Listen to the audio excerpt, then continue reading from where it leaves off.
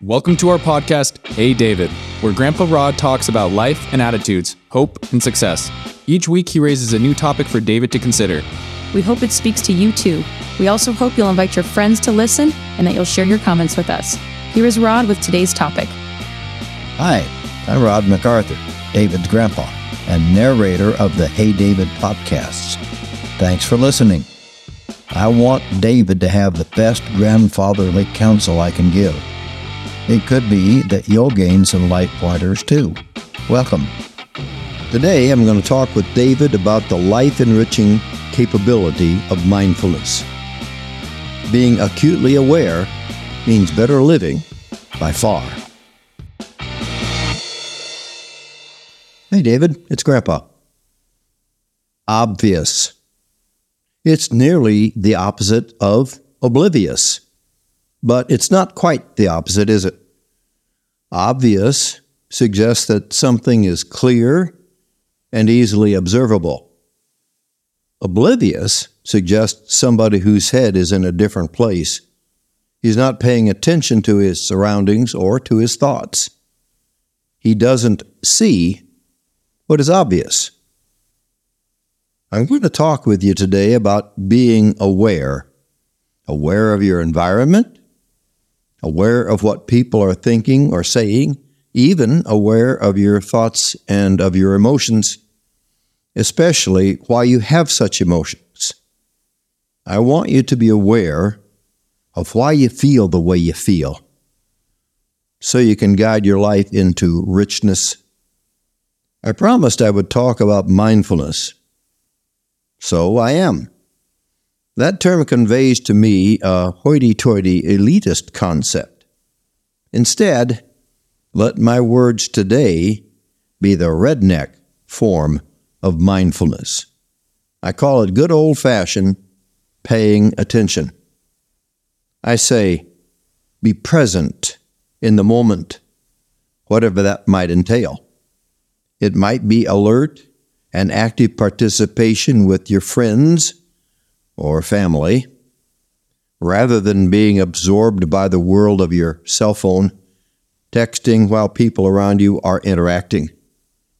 It might be close scrutiny to your feelings when you sense hurt or anger or even panic. It might involve being aware of all the beauties and or dangers around you on a hike through the woods or while driving. It could be any of these things, or 1,000 more just like them. Today's thoughts are practical and helpful. After all, if your head is in the game, you're ahead of the game. Listen to my story about a man named Jed, a poor mountaineer, barely kept his family fed. No, wait, that's a different story. I want to tell you about a man I knew a few years ago, several years ago.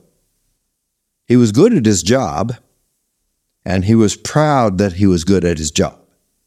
He had a family, a wife, and 2 young children when I knew him.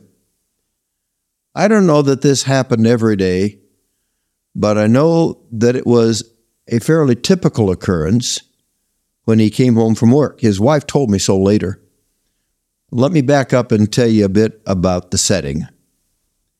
His home had an interesting floor plan, maybe because it was a mobile home back in the late 70s. As he came in through the front door, he entered directly into his living room. Off to the left was a hall that led away to 3 bedrooms. Straight across from the entry door, on the other side of a dividing counter, was the kitchen. Then, as he continued through the kitchen, there was a small room off to the right. Maybe it was intended to be the pantry, but my friend used it as his study. I'll just call it his den. Now, get the picture. He comes through the front door into the living room with his children gathered there on the carpet for TV or homework or just for play.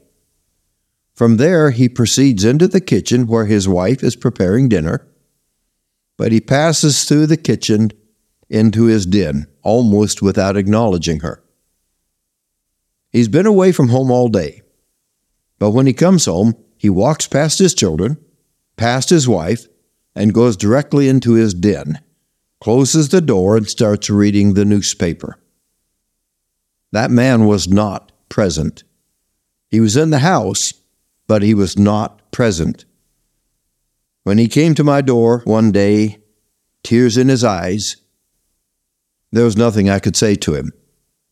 He told me his wife was leaving him.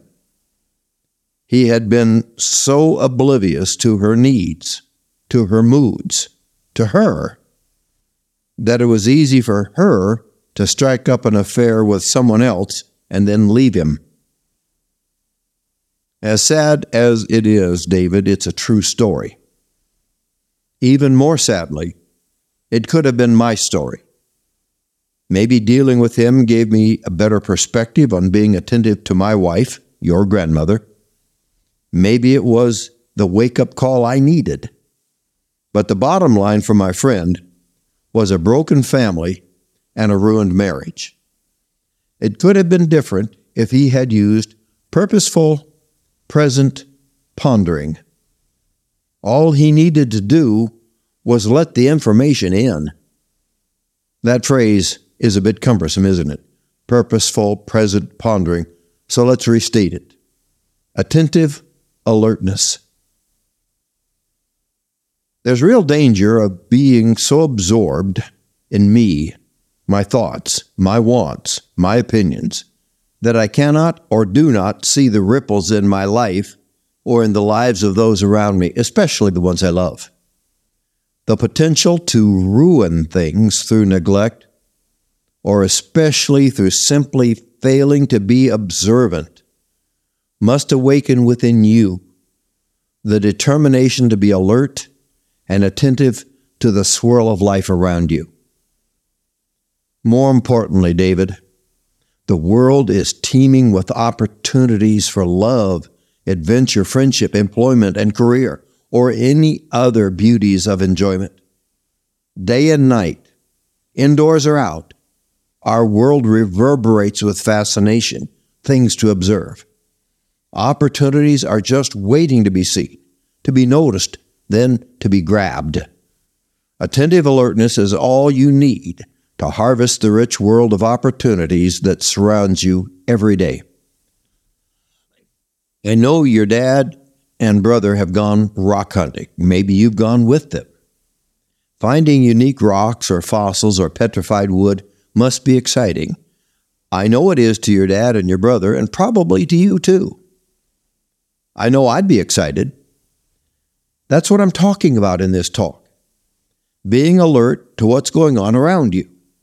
Have you ever wondered how many other people have walked right past that rock that grabbed your attention?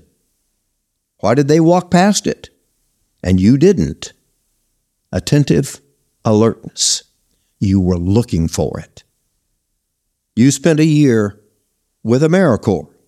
You saw things you'd never seen before. You put yourself into situations you've never been in before. You shone through the whole of it. I'm so proud of you. You became aware of what was going on. You observed how your friends interacted, how some of them had to leave the group. You saw their mistakes, and you saw their strengths. You saw your own weaknesses too, as well as your strengths. You overcame many doubts in your heart, and you came away with a sense of, I can do this. That's what I'm talking about. Being aware of your emotions, being aware of the people, and being aware of your surroundings. Do you remember working on the Appalachian Trail? You were alert to many obstacles as well as their solutions. Take that lesson and expand it into your full life. That's what I'm talking about. This is crucial, David. When you are with people, be with them. Hear them, not just the words, but the heart. When you are at work, be there 100%. Your boss deserves your best effort. Letting your mind wander, getting distracted, dissipates your efforts and gives him less than he's paying for. Staying focused is the only way to give him your best effective effort. When you're driving, stay alert and aware. Here in Washington, we have laws prohibiting impaired or distracted driving. Vigilant driving is life-affirming. You know that. When you're behind the wheel, you have control, or not, over a lot of potential for harm. A slight lapse of attention while doing 60 miles per hour can be fatal. In 1 second of inattention, your car at that speed will hurtle unguided for almost 30 yards. You might encounter a variety of obstacles, maybe even a human. You've heard of the blind spot, haven't you? What if there's a car on your left, in your blind spot, at the time you want to move into the left lane? If you're a good driver, you'll be aware of the blind spot and double-check before changing lanes. But if you're truly and attentively alert, you'll already know that the other car is there. You've been tracking him through glances in your mirror, and you're aware that he has moved into your blind spot. Attentive alertness means remaining present in whatever situation or circumstance you might be in. Mindfulness in Pali, one of the major languages of Buddhism, means clear comprehension. It allows you to let outside information into your awareness, which in turn enables you to assess your next step or response. You don't have to respond reflexively. You can respond intentionally if you're paying attention. It also allows you to assess your emotions, why you feel the way you do. Staying ahead of the curve, as it were, is better than missing out and far better than messing up. In every way, every aspect of life, especially where interactions with precious people are involved, practicing to be present, to be attentively alert, will fill your life with seized opportunities, and just as importantly, it will diminish the regret that comes from missteps or mishaps that arise from being self-absorbed. As one who has learned the value of vigilant observation, and as one who has loved you all these years, I offer you this advice. Oh, look at the time. I better get out of here. I love you, David.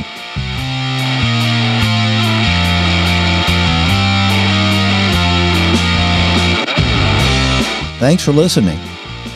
If you got something worth holding on to from this blurb, come back next Monday. Next week, I want to talk with David about the power of self-talk. See you next week.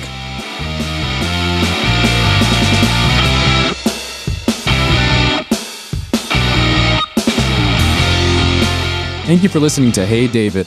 If you have thoughts, comments, or questions, please send them to rod_MacArthur@comcast.net. Rod will get back to you. Also, check out the church's website, www.churchofauburnois.com. You'll discover a ton of information. You may especially enjoy the page Blurbs from Rod. Until next Monday, have a joy-filled week.